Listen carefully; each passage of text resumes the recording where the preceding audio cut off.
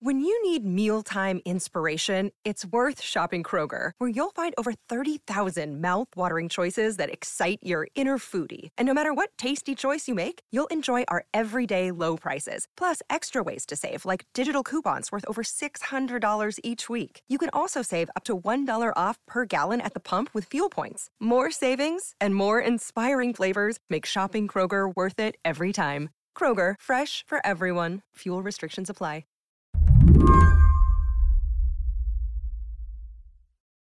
Before I tell you the story about how California is taking on the Trump administration, fighting it out over air quality and emissions, I got to tell you a different story. Los Angeles suffers the worst blanket of smog in its history.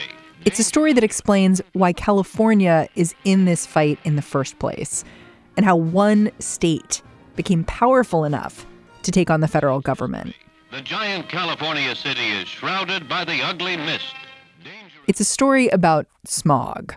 Yes, California just happened to be the state that was smoggier and more polluted than anybody else. Tim Pucco is going to help me here. He reports on energy policy at the Wall Street Journal. And by this quirk of history, they now have more authority than anyone else and have leveraged that in a way that gives them nationwide power.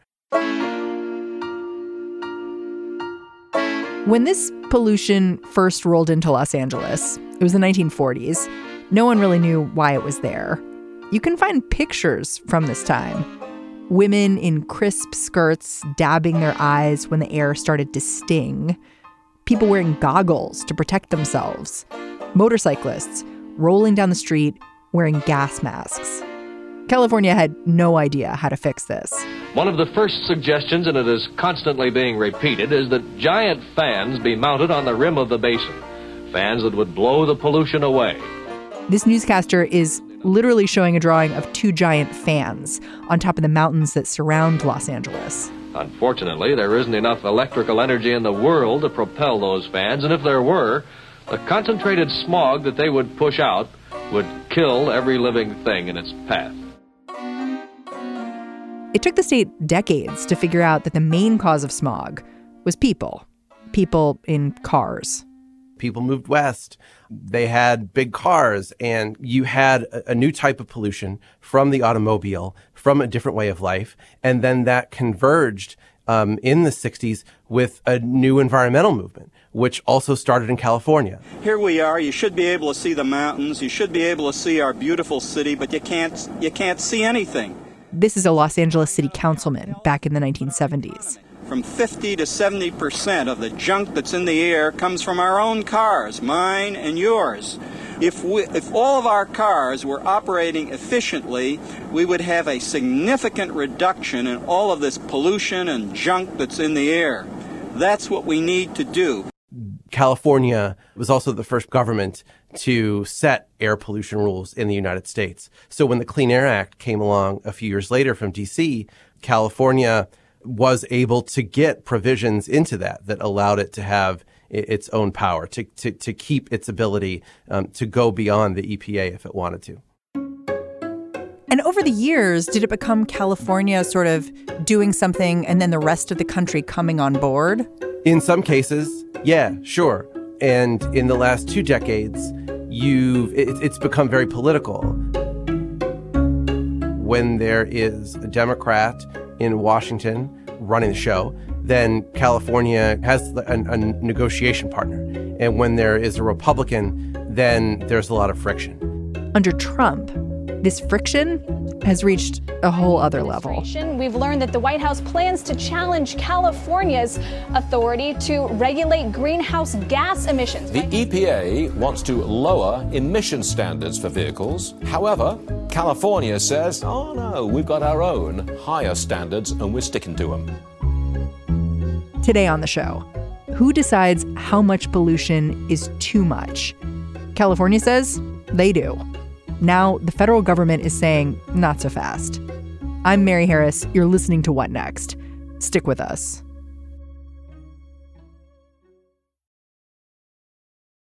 This episode is brought to you by Discover. When it comes to your finances, Discover wants you to know they are the credit card that is always there for you. With 24/7 U.S.-based live customer service everyone has the option to talk to a real person anytime, day or night. Yep, that means no more waiting for, quote, normal business hours just to get a hold of someone. We are talking real service from real people whenever you need it. Get the customer service you deserve with Discover. Limitations apply. See terms at discover.com/creditcard. Part of the reason California is facing so much pressure from the Trump administration right now is that it seems like they've recruited allies in their fight against the feds. Earlier this summer, the state announced 4 different automakers had agreed to abide by California's emissions rules, not the EPA's. Tim Pucco says this was something of a change of heart for the automakers. So let's go back. Let's talk about what happened when President Trump took office.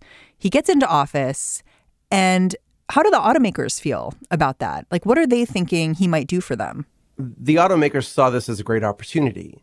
They cut a deal with the Obama administration several years before at a time when they were very vulnerable. There had been bankruptcies during the financial crisis. There had been changing consumer demands. If you remember, in the late 2000s, oil prices and gasoline prices had gone through the roof. And consumers, which had been buying up SUVs and even Hummers at a fast clip, suddenly had their own come-to-Jesus moment and wanted smaller cars, wanted more fuel-efficient cars. And the American automakers in particular were not ready for that. So after they get a bailout from the Obama administration, and then a few years later, the Obama administration starts to emphasize climate policy, well, the automakers, there's certainly some pressure on them to go along with it. And so they had this deal to do, over the course of the next several years, a fairly dramatic increase in efficiency standards. Of course, they were about to go up exponentially after the 2016 election. It was going to be the next president who had to deal with it. And so when it wasn't Hillary Clinton that won in 2016, but Donald Trump, the automakers saw this as an opportunity to get relief from these standards. But these are efficiency mandates that they had agreed to, right? Sure. But they would tell you, and the people who support them in the Trump administration would tell you, that the world had changed in the meantime. All that I mentioned about oil prices and consumer demand that changed so dramatically in and around 2008. Well, 6-7 years later, that had completely turned in a different direction. There is fracking. There is a surge, a historic surge of U.S. oil production, a glut of oil coming from all around the world, and suddenly gasoline prices are cheap again. And what did consumers do? They went back to their exact habits from before. And so automakers come to the Trump administration, they'd been saying it to the Obama administration in its latter years before. They're saying, well, look, consumer demand is completely different. We can't meet these efficiency standards because we're not seeing people go into electric vehicles at the rates we thought. People are not buying compact cars even at the rates that they had been just a couple of years before. So Trump comes into office. What do the automakers do? What any company that wants something from the administration does. They set up meetings, they send letters, they send their own emissaries throughout government. And they succeed. Like Trump is like, okay, we can roll back some standards here, right? It checked a lot of boxes for the Trump administration. We know that Trump personally obsesses over the auto industry. It's an industry that's a big employer, and it makes big things, and big cars are quintessentially American. So help for the automakers was big. By helping automakers to reduce efficiency standards, you're helping oil demand. You're helping U.S. oil producers. That's big for the energy industry. And of course, we had these efficiency standards to begin with because they were part of Obama's signature climate policy. And that is something that Trump was very happy to get rid of, too. He'd promised that he would roll back environmental regulations. And so, getting rid of these fuel efficiency standards, or at least, severely cutting back on them, it just hit all the marks. I went back and I looked at a press conference that Scott Pruitt had when he was announcing that we're going to start rolling back some of these emissions standards, or we're going to be looking into it. The people who introduced Scott Pruitt and, talked about how great this idea was, it was the auto sellers. It was the people representing the dealerships. Well, good morning, everyone.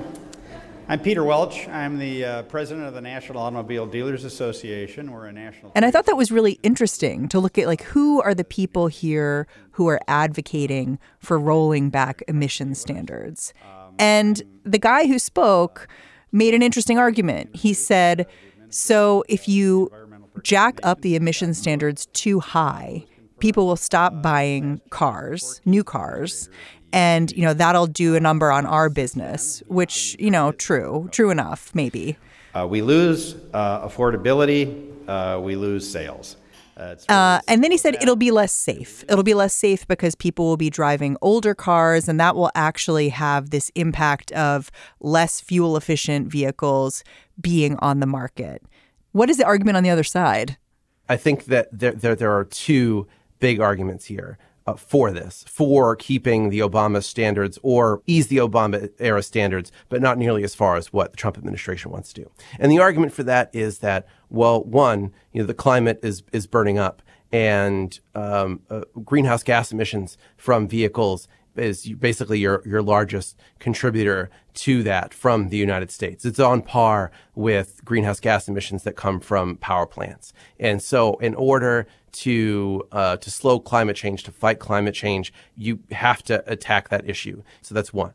And then two is actually an economic argument. So sure, you have a lot of dealers in particular who say that people won't buy new cars and that's bad for the car industry. But when you look at job growth in the auto industry over the last 5 to 10 years, the primary driver for job growth is what is coming from the parts suppliers. So not the actual manufacturers themselves, the GMs and the Hondas from the world. Where new people are getting employed, it's by the other companies that supply parts and new technologies to those big manufacturers. And their biggest growth area is in efficiency and emissions control related technologies. This is where a lot of the job growth has been in recent years. And many expect that if you kept standards that improved efficiency, that is how you would increase U.S. jobs in the auto sector. You would have innovation among these suppliers, among effectively tech companies that are supplying new ways to make cars more efficient. So those Obama rules were good for jobs and predictability, which is why automakers didn't want to scrap them completely. They just wanted the standards to be relaxed a bit. But that's not what the Trump administration announced they'd be doing in the spring of 2018. They went a step further and said they're not just going to ease them. Their plan was to flatline the standards, that there would be no increase in vehicle efficiency mandates. When that news got out there, that came as a great surprise to many, many people who follow this, the companies included. And very slowly from that point in the spring of last year, over the months that ensued, you started to hear auto companies backtrack, say, we don't need this. Remember the CEO of Ford, we had him quoted in a story saying, like, this is not what we're looking for. And it was so confounding to many people in the administration, and from my understanding, President Trump personally, that he got angry about it. They expected the automakers to come out and cheer for what the EPA and the Department of Transportation were doing, for these rollbacks that the president was pushing. The administration just didn't believe it. They felt like these automakers were just trying to placate investors or talk out of both sides of their mouth, make consumers believe that they care about the environment while at the same time, behind the scenes, pushing the Trump administration to flatline these standards. That tension just grew and grew in the background for about a year and a half, and then bubbled up very recently when 4 automakers finally decided to make a fairly clean break from their peers and from the administration and do a deal that said, we're not going to rely on what the Trump administration is doing. We're going to voluntarily follow a set of standards and get basically the California regulators to certify those standards. Some of the biggest car companies have struck a deal with the state of California to make cars and trucks more fuel efficient. Ford, Honda, BMW, and Volkswagen have agreed to build their cars to ever-tightening fuel economy economy standards through the 2026 model year. Mary Nichols is California's top air regulator. She negotiated the deal. We will continue on the path that we're on. How did California get involved here? Well, California has always been a partner. As I alluded to earlier, they negotiated things with the Obama administration. When the original set of vehicle efficiency rules that we're talking about that were passed in the Obama years happened, that was hand in hand with leaders from California. And so when the Trump administration started to send signals very early on that it was going to look for a way to pull back from that, California regulators were visiting D.C., trying to negotiate with officials in the Trump administration the same way they had negotiated with officials in the Obama administration. There was some of that, but at the same time, it wasn't like they had a friend really in the administration. Leaders at transportation at EPA, I think of Scott Pruitt in particular, were not keen to give California power, and the negotiations never really went anywhere. I'm trying to understand how California came together with the automakers, because they don't necessarily seem like natural allies. And I can see why the Trump administration would think you're just trying to get the good press. And why are you, sort of coming out against us when you lobbied us for a rollback of these emissions standards? So why is the Trump administration wrong about that?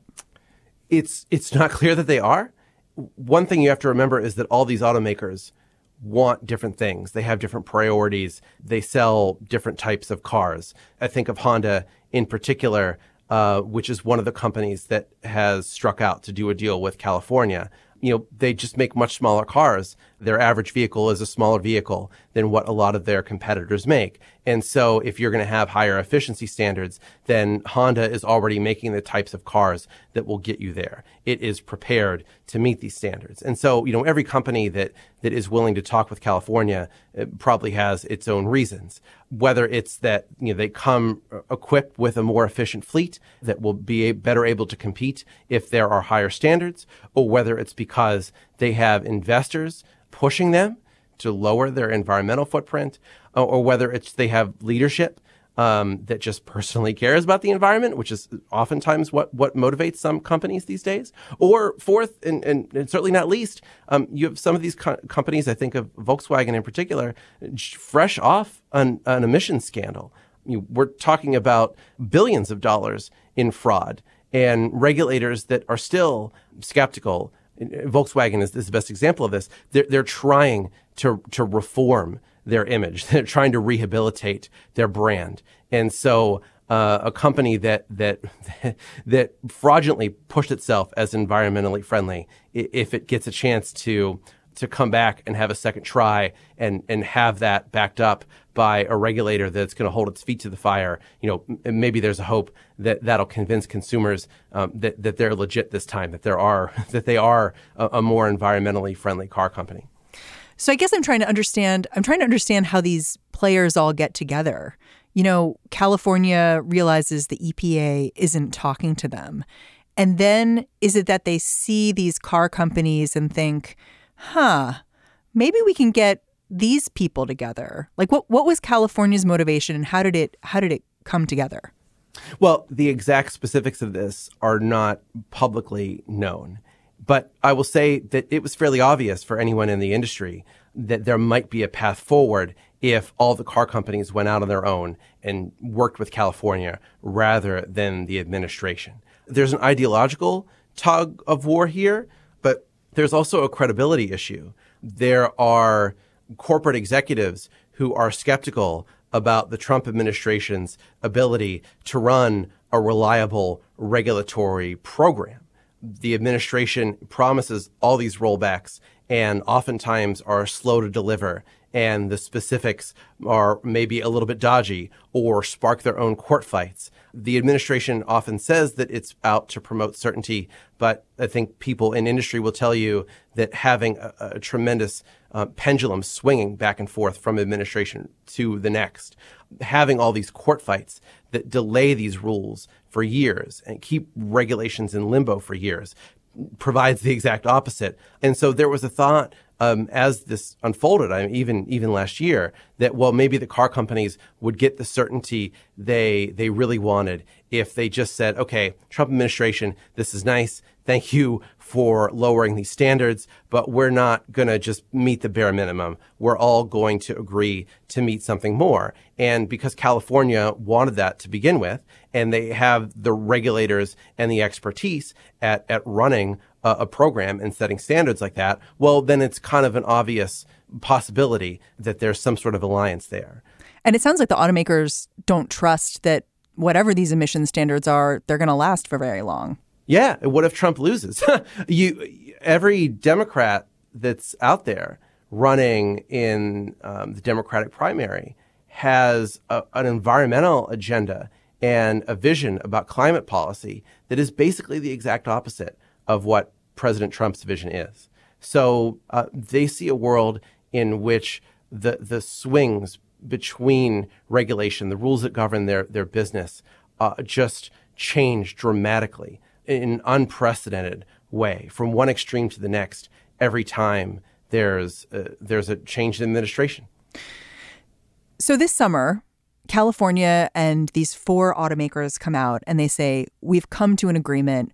We're going to do it differently, and we're going to have our own emission standards. And we invite others to join us in this agreement. When you saw that, did you think, aha, this is where this ends?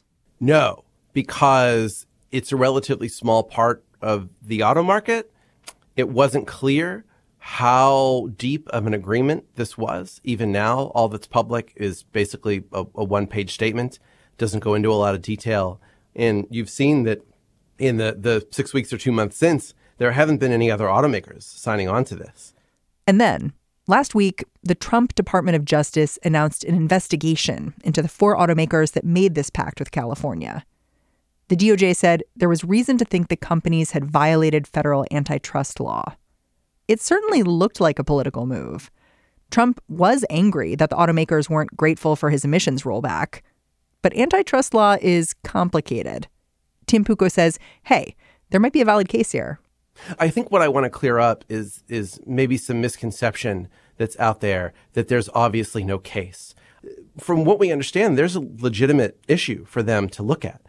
4 companies can't really get in the room together and just decide on their own not to compete. I think a general audience hears, oh, well, these are just environmental standards. That's a different thing. And it's kind of not. These regulations are so fundamental to how these cars are made and ultimately what cars are offered that there's a world that's very easy to see in which all of these companies agreeing to a common set of environmental standards ultimately leads them all the companies that have agreed, to produce a lower volume or fewer types of less efficient vehicles. Your gas guzzlers, if you're just selling all SUVs, it's going to be hard for you to meet these standards that are supposed to lower your emissions footprint, that lowers the contribution of greenhouse gases from these cars. The quickest way that you can come into compliance with that is just to make fewer SUVs,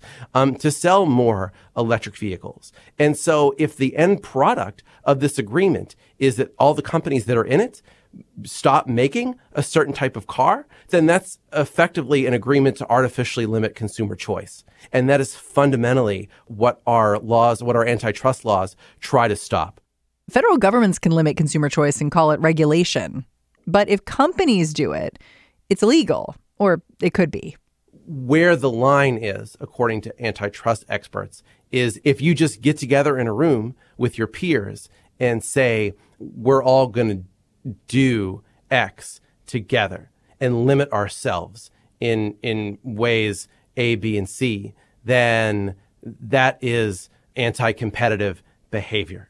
But businesses set standards all the time. That's something that happens in every industry just to make everyone's lives easier. I'm not going to tell you that antitrust law is clear or easy to follow. And there have been plenty of people who've accused the Trump administration of selective enforcement. This is why there are so many court cases. Depending on the finer points of the law, you can argue many, many different things. And, all of that will be central to how this case unfolds. You report on something else. You say that courts have prohibited deals like this one, even when they're in the public good in the past. It just shows how once you open one of these investigations, it goes to the courts and you don't know where it's going to land. And that's the huge problem for a lot of companies right now, for a lot of different industries, is that, yeah, they didn't like what the Obama administration did.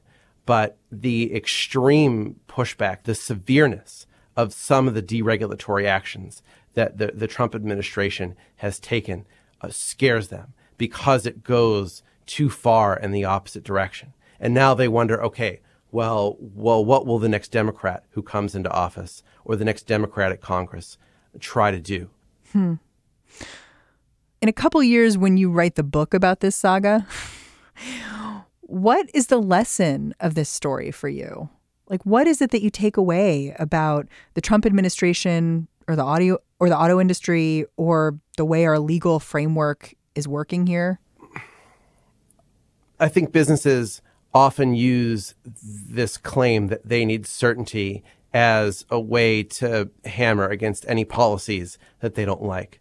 And this is a problem in the business community as a whole. They've pushed so hard for what they want, often under the guise of consistency, that their credibility is low. Sometimes among parties and politicians, but also in the broader world out there among citizens and voters. But it is very real. If you think about the success stories of the U.S. energy industry, why over the last 150 years we have so often been the driver of energy production. It is because in many cases we have had consistent laws. Mexico and Brazil and Venezuela have huge oil reserves, and they're incredibly far behind us in production. Venezuela's production is going to zero right now because they don't have effective governments, because they change policies all the time, every 5, 10, 20 years, suddenly nationalize something. It does legitimately make it hard for businesses to operate. And in the U.S., you've had the rule of law that has laid a foundation for companies to make investments, whether it be in land or in new technology. Will American businesses still be able to rely on that 10, 20, 30 years from now? And then do they have the credibility with the American public to get public support to help rebuild that? I mean, I know those aren't the major questions coming out of D.C. right now, but as a business reporter, this is a lot of what I think about. And it's often the story that's just humming along in the background. No one knows what's going to happen next. And how can you make investments when you don't know, even basic things? Tim Pucko, thank you so much for joining us. Sure. Thank you for having me. Tim Pucko covers energy policy for The Wall Street Journal. All right, that is the show. What Next is produced by Mary Wilson, Jason DeLeon, Danielle Hewitt, and Mara Silvers.